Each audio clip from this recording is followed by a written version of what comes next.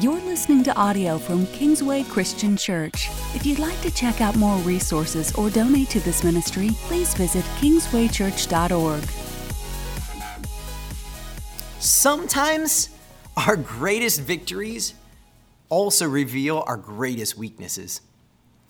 30 years ago this year, I was in 8th grade showing off at a school dance, and I had to learn how to do a split. For those of you who don't remember those days, or maybe you weren't even born yet, you can Google later some artists like Kid and Play or Vanilla Ice or MC Hammer. I actually wore MC Hammer pants. I actually had a haircut somewhat similar to Kid and Play. I had the whole eraser thing going on in my own way. Yeah, that was those days. And I had learned how to do a split. And I'd also been watching MTV and trying to figure out how to dance. Well, in my particular 8th grade year, not very many 8th graders danced. So whoever was dancing, everybody would gather in a big circle and watch them and celebrate them. And that sounded glorious to me. In fact, the year before, when I was in 7th grade, I watched these older 8th graders dancing and everybody clapping and cheering to their name and thought, I need that to be enough in life. And I had it, and it was glorious. And at the end of this dance, my friend Rich was to kneel down, and I was going to leapfrog over him and go right into a split. And when I did, there was this loud popping sound as my pelvic bone snapped in two. And I've told that story before. That's not a new story. But what God did in that moment in my life, as He revealed to me, I love the approval of people way too much. Way too much. That's critical for where we want to go today. Because what I want to do throughout this message is I'm going to look at two different stories, two different kings. The first two kings in all of Israel. The first one, Saul. The second one, David. Now, Saul was chosen by God. The people demanded a king. They wanted a king. God wanted to be the king over the Israelites. But the Israelites wanted somebody because all the other nations had it. And you can already see in Israel, they're not longing for God. They're longing to be enough for everybody else. So God chooses the guy who's taller, literally, than everybody else in the land. He looks the part. He comes from a good family, good tribe. He's smart. He's passionate about justice. He wants to fight for the people of Israel. Except there's one thing majorly wrong in Saul's heart. And that thing is that Saul is very, very, very concerned about what everybody else thinks. One day, God calls Saul to go to battle against the Amalekites, to carry out the justice of the Lord against the Amalekites. And Saul does it, and he wins decisively. But God was very clear in His instructions to Saul about what to do and how to do it, and Saul didn't obey. And he's got all these reasons why he didn't. And he's waiting for the prophet Samuel to show up so he can make a sacrifice, and everybody can worship the Lord and praise God.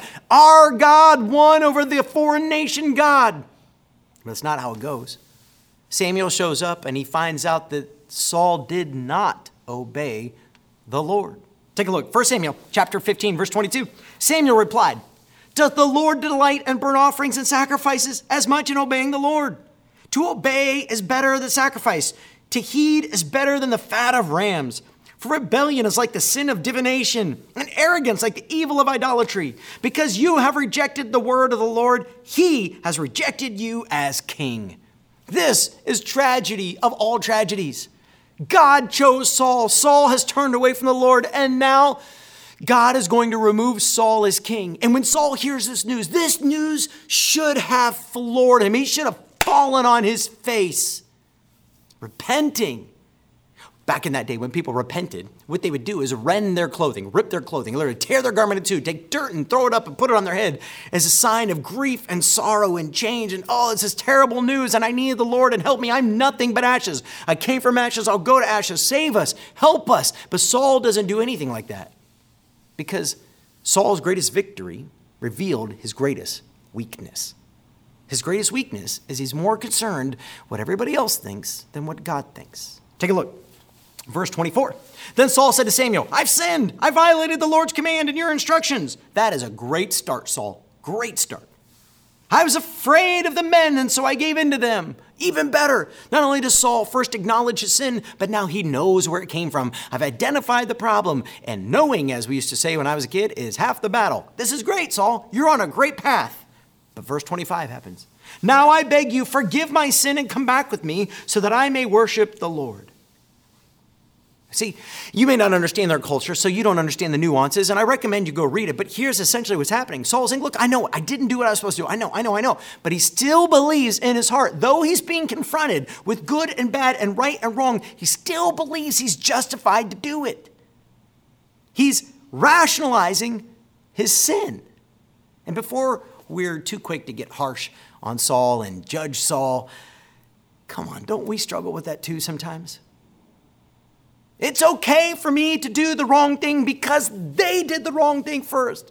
It's okay for me to do the wrong thing because if you knew my situation, and I know God knows my situation, God would say it's okay. He would approve of this. But obedience is better than sacrifice. Verse 26, Samuel says to him, I will not go back with you. You've rejected the word of the Lord, and the Lord has rejected you as king over Israel. The story goes on, but what Saul should have done in that moment is what we should have done in that moment. He should have fallen on his face before the Lord and begged the Lord to forgive him. Lord, I'll do whatever it takes. I'll do whatever it takes to be right with you again. But Saul didn't do that. So this is a big and heavy topic. What I want to talk to you about today is we've been going through the series all about freedom. And what I want to talk about today is repentance, because repentance is key to freedom. You will never find freedom in your life. You will never experience the peace of God in your life until you learn to repent. And here's the thing. A little adage you need to learn. Being a Christian, following after God, does not mean that you're never going to sin again. When you sin, though, what do you do? How do you return to the Lord? And really, at the root of it, that's what the word repent means, to return. Literally, the Hebrew word shub or shuv means to turn. It actually can be used and is used at times in history and Greek as an army word. It's an about face. It's a turning around. How do I do that? Well, what I want to do next is we're going to take a look in a moment at a guy named David who actually does this and does this well. We'll study his example. We'll take some principles from our lives and figure out how to apply them today. So, Hosea, phenomenal book, one of my favorite books in the Bible, but kind of confusing if you just pick it up and read it. I do recommend you read it, but you might be good to get a study Bible and go through it with notes. God tells the prophet Hosea, you're going to marry a woman and she's going to cheat on you. And you're going to go and win her back and love on her and she'll do it again. And you'll keep doing this. In fact, one day you'll actually buy her back. So she's actually sold in the marketplace because the people who took advantage of her just didn't love her, didn't care for her, nothing like that at all. And Hosea, sadly, in the middle of the story, goes back to win back his wife, to buy back his wife from the marketplace. And I realize it's a totally different world than our world today. But this is powerful because God says, your wife is going to represent my people. I'm going to love them. I'm going to bring them back to myself. I'm going to care for them. But no matter how many times I do this, their hearts just won't seem to turn to me, to return to me. And then Hosea chapter 7, verse 14 says this, they do not cry out to me from their hearts, but they wail on their beds. And the point of that quote is we see in the heart of that Saul. And sadly, sometimes we see our own heart.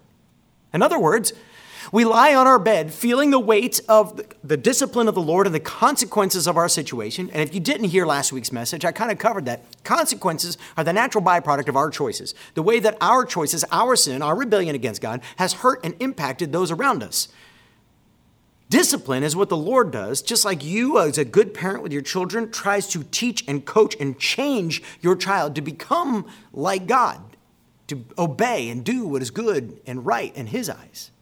So what's happening is as people are experiencing natural consequences and even the discipline of the Lord trying to bring about fruitfulness and faithfulness in them, instead of changing their hearts and rending their hearts, they cry out and complain about the pain they're experiencing. And this is Saul to a T. Saul just keeps complaining about the way things are going poorly, but he doesn't ever repent. Here's the problem that Saul has. It's the same problem that we have, is Saul wants to use some cheap form of repentance to try to get to God. And you can't do that. There's only one way to repent, and that is to actually repent. Here's some of the games that I've noticed we play. There's some things we do. So here's a question. When you get exposed, when you get caught, what do you do? Well, option A, ready? You can hide. We see this in the garden. Adam and Eve are placed in a beautiful garden. It says they're naked and had no shame. There's nothing in the world to say you're not good enough, you don't measure up. There's nothing in the world they've ever done wrong. Nothing. It's perfect environment. And God gives them one tree, the tree of life, and he gives them another tree, the tree of the knowledge of good and evil. Eat all you want from the fruit of the tree of life. Eat all you want from these other trees in the garden, but have nothing to do with that tree. Now, one day, Eve is tempted by Satan, and instead of resisting, instead of obeying the Lord, she chooses to disobey, and she eats the fruit, and she gives some to Adam. And Adam, instead of choosing to obey the Lord, he looks at Eve and is like, well, she didn't die. The Lord said we'd die. She's still alive. So apparently I can do it too. And he takes the fruit, and he eats it for himself. Now, immediately what happens is they go and hide in the bushes. They were naked and had no shame, but now they have much shame because they didn't do what the Lord told them, and they're hiding. And by the way, we've been doing the same thing ever since. You ever notice how much your sin loves the darkness? My wife and I like to joke. When it's really obvious that one of us is wrong, we love to look at the other one and say, now come on, repeat after me. My wife was correct.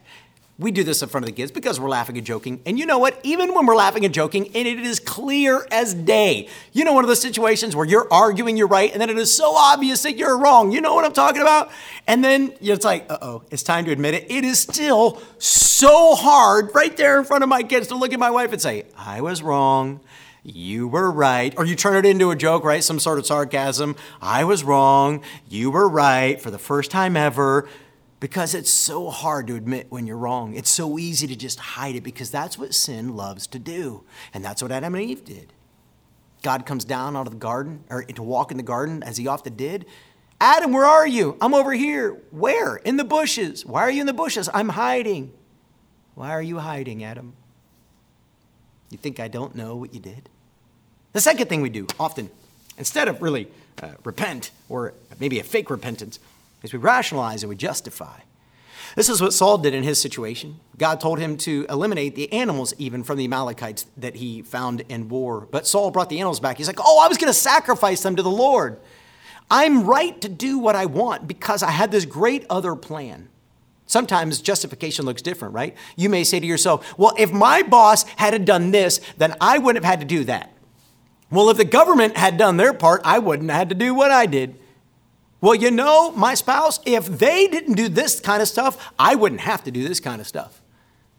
And we start to find these rationalizations, justifications, as if it's okay to do the wrong thing because somebody else did the wrong thing. Saul says, I got a plan. It might not be exactly what God asked, but it'll work good. The problem is, in Saul's plan, he looks like a hero, when what God was really looking for was somebody who would be obedient. The third thing we tend to do is shift responsibility. Let's come back to Adam for a minute. So when God says, where are you? I'm hiding. Where are you hiding? Here's Adam's response. He says, she did it. The woman you gave me the fruit and I ate it, God. In other words, it's not my fault. If she hadn't done it first, I wouldn't have done it. And the implication of what he says is actually not just did Eve do it. Not only is it not my fault, it's her fault, but it's your fault, God. He says, the woman you gave me. You know, God, when I was just walking here on the earth and there was no Eve, it was just me and you, there was no sin. It wasn't a problem. You made her, she shows up, and now look, see? And we all tend to do these things, and three things in varying degrees. And I realize you may be sitting at home with your kids.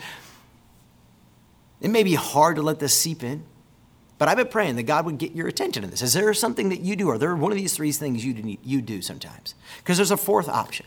And the fourth option is you actually repent. You actually do an about face. You actually turn from the things that don't align with God's heart and you do the right thing. This is what we see David do. In fact, as I told you last week, and if you didn't get to hear it, you don't know the story, I'll give you a quick summary. But David is king, and he's older in his middle-aged years, maybe in his 40s, perhaps in his 50s. We don't know exactly how old he is. And he's no longer the fit, svelte David that he once was. He's no longer the warrior who used to defeat tens of thousands. He's older and he's not as in great a shape and he's insecure about his life. And one day he sees a beautiful woman. He decides that he's the king and he has the right to do whatever he wants. And he's got all these justifications and he spends some time with her and she ends up becoming pregnant. And so to cover up his sin, he has her husband killed. And when the husband is dead, he ends up taking her as his own bride. And he looks like a hero. And nobody knows. He's hidden it. He's rationalized it. He's justified it. He's pulled it off. No one knows except there's a problem. God knows. And so God sends a prophet. You could think of the prophet maybe like a pastor, a priest. And his name is Nathan. And he comes to David and he tells him a story. He says, there's this man and he's got some guests coming into town, some travelers, and he needs to feed his guests because that's what you do. And instead of taking one of his own animals, he's got plenty of animals he could feed this traveler with. He goes and he actually takes his neighbor's one little baby lamb. And he uses it for the meal. And David is outraged. 2 Samuel chapter 12, verse 5. David burned with anger against the man, and he said to Nathan, as surely as the Lord lives, the man who did this must die. He must pay for that lamb 4 times over, because he did such a thing and he had no pity. And the prophet Nathan looks at him and he says, hey, David, you're the man. You're the man now, dog. Now here's the point. He told him a story to reveal his sin, and when David realized the outrage he had, he literally judged himself.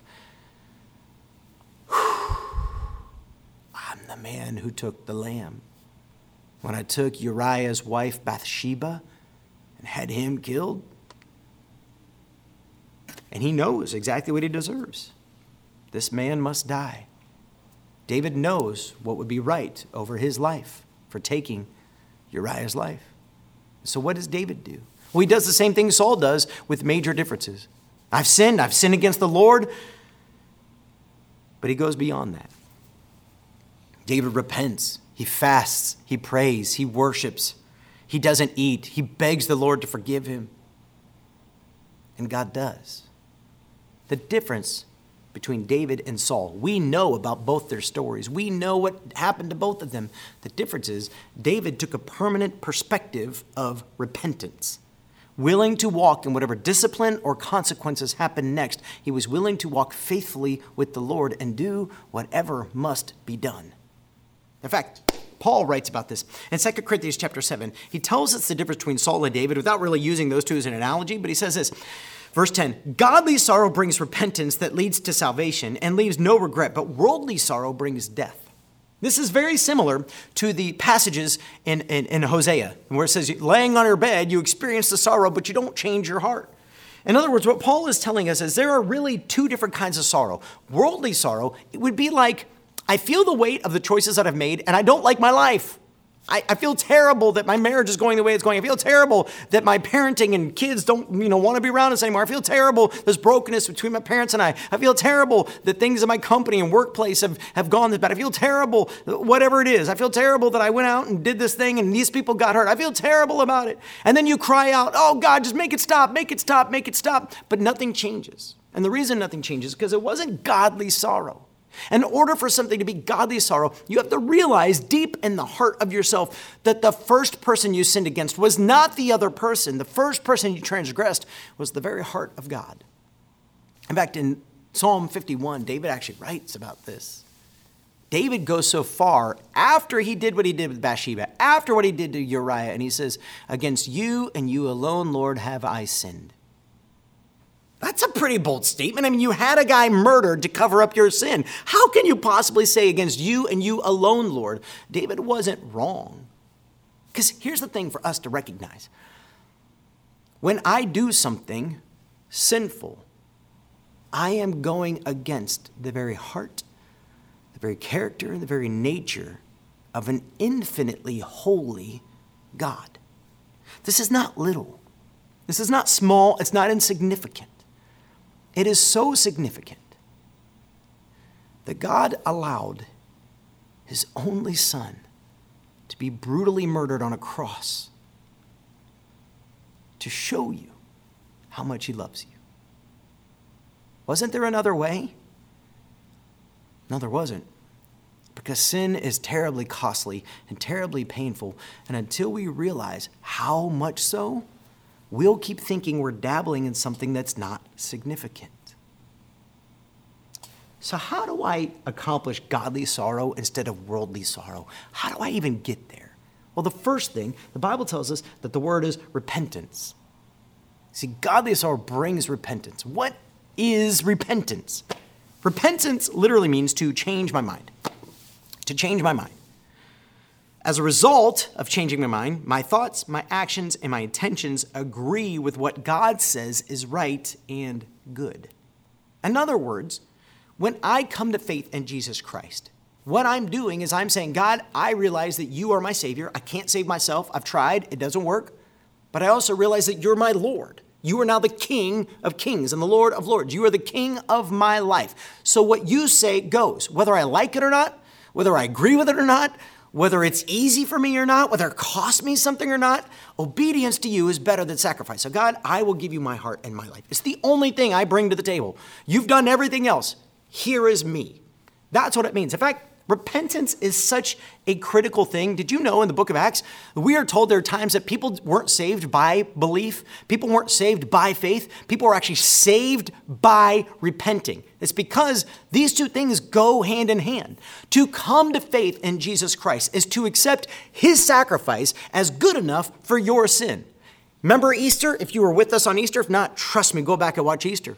When Jesus died on Good Friday, he took my worst, but when he raised from the dead on Easter Sunday, he gave me his life. He gave me his best. Some people call it a double imputation, the idea that my sin was imputed into him and his life was then imputed into me. Imputed just means that it was put into me. It wasn't something I can do. It was something that was done for me. But repentance, when I come to faith, it's not just generic belief. To come to faith means to trust in, to lean upon, to give my life to. In fact, we're told in the book of James that even the demons believe in God and shudder, but they're not saved because they've not surrendered their life. Peter says it this way in Acts chapter 3, verse 19. Repent then and turn to God so that your sins may be wiped out, that times of refreshing may come from the Lord, and that he may send the Messiah who has been appointed for you, even Jesus. This is beautiful. I love it. This one rings in my head all the time. Repenting, agreeing with God about what is good and what is evil, aligning my heart and my intentions to what is good instead of what is evil, actually brings the very thing that we're looking for, refreshing, peace, hope, a clean conscience. So how do I repent? I think there's three major stages to repentance, and I want to be very careful. Years ago, I met a Mormon guy selling some stuff on Facebook Marketplace, and we kind of hit it off, and I ended up performing his marriage to another lady, a Mormon lady. And the reason I could do that is because they were both not Christians. I could marry them together. I could marry two Christians. I can marry two non-Christians. I can't marry a Christian to a non-Christian. The Bible's clear on that one, and I have to stand with the Lord on this. And so we've developed the friendship, and even though they've moved, and we still talk and share messages, and I pray with them and encourage them, and I keep pointing them to Jesus. So we sit down and we start talking about our faith. Now, in the Mormon faith, if you're going to repent, one of the things that you have to do is you've got this 9-part process you have to carry out. You have to carry out all 9 parts before you're forgiven. It's not how it is in Christianity. And I want to be very careful that what I'm about to share with you is not a 9-part, 3-part legalistic process. What I'm sharing with you is the stages that we see, the natural progression. If you truly want godly sorrow and not worldly sorrow, here's what it'll look like, right? Stage 1, it's conviction. Conviction. This is the moment that it's revealed to you. It is exposed. You're exposed in the moment that your life doesn't line up with God's requirements. This is Saul when Samuel confronts him. This is David when Nathan confronts him. You may get confronted by a song, a passage, a sermon. I hear from people all the time, man, it's like you were preaching right at me. You might even be feeling that right now. Something the Spirit, we're actually told in John 15, the Holy Spirit will go and convict the world of sin. So if God is convicting you of something you're doing right now, you need to change. Then I want to encourage you, listen. When David says Psalm 32, when David realized that his life didn't line up with God's, Psalm 32, verse 3, David says, when I kept silent, my bones wasted away through my groaning all day long. For day and night, your hand was heavy on me. My strength was sapped as in the heat of summer. In other words, David was experiencing conviction deep in his heart. I'd sinned, but I was trying to hide it. And the more I tried to hide it, it was just eating in my stomach. Start paying attention to the physical body. When you're feeling all these outward effects of things, it could be that God is trying to get your attention. You are not living the way you're supposed to be living. Is there a conviction that God's trying to bring about in you and through you? So you start with a conviction.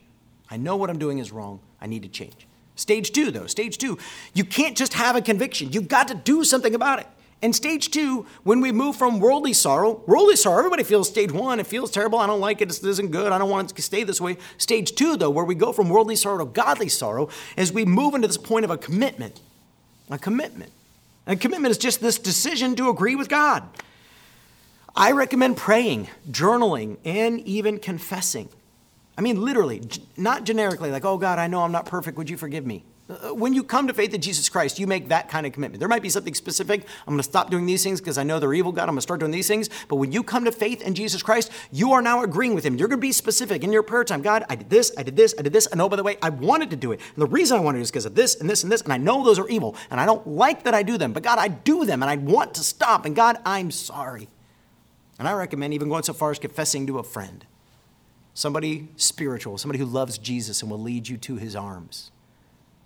Because God wants to always shine a big light in the dark areas of your heart. So if there's some area that nobody knows about and it's owning you and it's eating your lunch, don't hide anymore. We're going to talk about that next week in more detail. But David says in Psalm 31, verse 5, "Then I acknowledged my sin to you and did not cover up my iniquity. I said, I will confess my transgressions to the Lord." And what happened as a byproduct? "And you forgave the guilt of my sin." I think it's John, and in 1 John, I think it is, he says, God is faithful and will forgive us if we confess our sins. When we come to God and just say, God, here's what I did, and I know it's not good, and I know it's not right. Will you forgive me? God is faithful and will forgive you. Take some time today to do that. But that leads us to stage 3. See, it's easy to think, well, that's enough. That's enough. Like, I've done everything I need to do, right?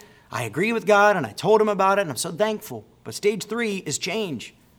Remember, repent is an about face. It's a change of direction. I was going this way. That was evil. Now I'm going to go that way. I'm going to go the exact opposite direction. And change is a pursuit of a new way forward. I want to be clear.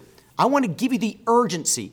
This is an immediate change. Like, don't put this off 10 years and 20 years. That would be worldly sorrow. Like, okay, I know it's bad. I'll get to it when I get to it. But I also accept that sometimes this is cyclical. It's 2 steps forward and 10 steps back, and it's 5 steps forward, and it's 8 steps back, and then it's 10 steps forward, and it's 2 steps back, and then it's 30 steps forward, and it's no steps back. And next thing you know, you're walking in a new way. Some people have radical change and it's instant and it's overnight and they never go back to it again. And sometimes it takes time to learn a new pattern. But whatever you do, agree with God that whatever it is you're thinking in your head that God's leading you to is right or wrong, that you're not going to do it anymore, and start finding a new way, catching yourself before you make that kind of joke, not saying that kind of thing to your spouse when they get mad at you or whatever. And I'm not going to lash out in these ways anymore. You're beginning to repent before the Lord. I don't care what they do. God, I'm going to do what you say is right and good. And Paul, I read you 2 Corinthians chapter 7, verse 10, and verse 11, Paul says to the church at Corinth, "See what this godly sorrow has produced in you? Oh, what earnestness, what eagerness to clear yourselves, what indignation, what alarm, what longing, what concern, what readiness to see justice done. At every point you have proved yourselves to be innocent in this matter." In other words, Paul in 1 Corinthians, he calls them out and rebukes them of a whole bunch of things. In 2 Corinthians, he goes, yes! Since my first letter, now here in this second letter, you guys have worked so hard to show change. Being a Christian doesn't mean you're never going to sin again. Being a Christian means that when you do sin, you know how to repent. And look, there's one major question that I just don't have time for right now, but I'm going to dedicate our podcast this week to this subject. I'm going to encourage you to go listen to it. You can go to your podcast store, however you get podcasts, and go look up A Step Further. That's what we call it. Kingsway Christian Church, A Step Further. But here's the topic. Pastor, I've got this thing in my past and it's eating my lunch. And I've asked the Lord to forgive me and I've been specific. But how do I know? How do I know if I'm really forgiven? Because I don't feel forgiven and I still feel terrible. It's my fault. Our family looks the way it does. It's my fault. The business looks the way it does. It's my fault.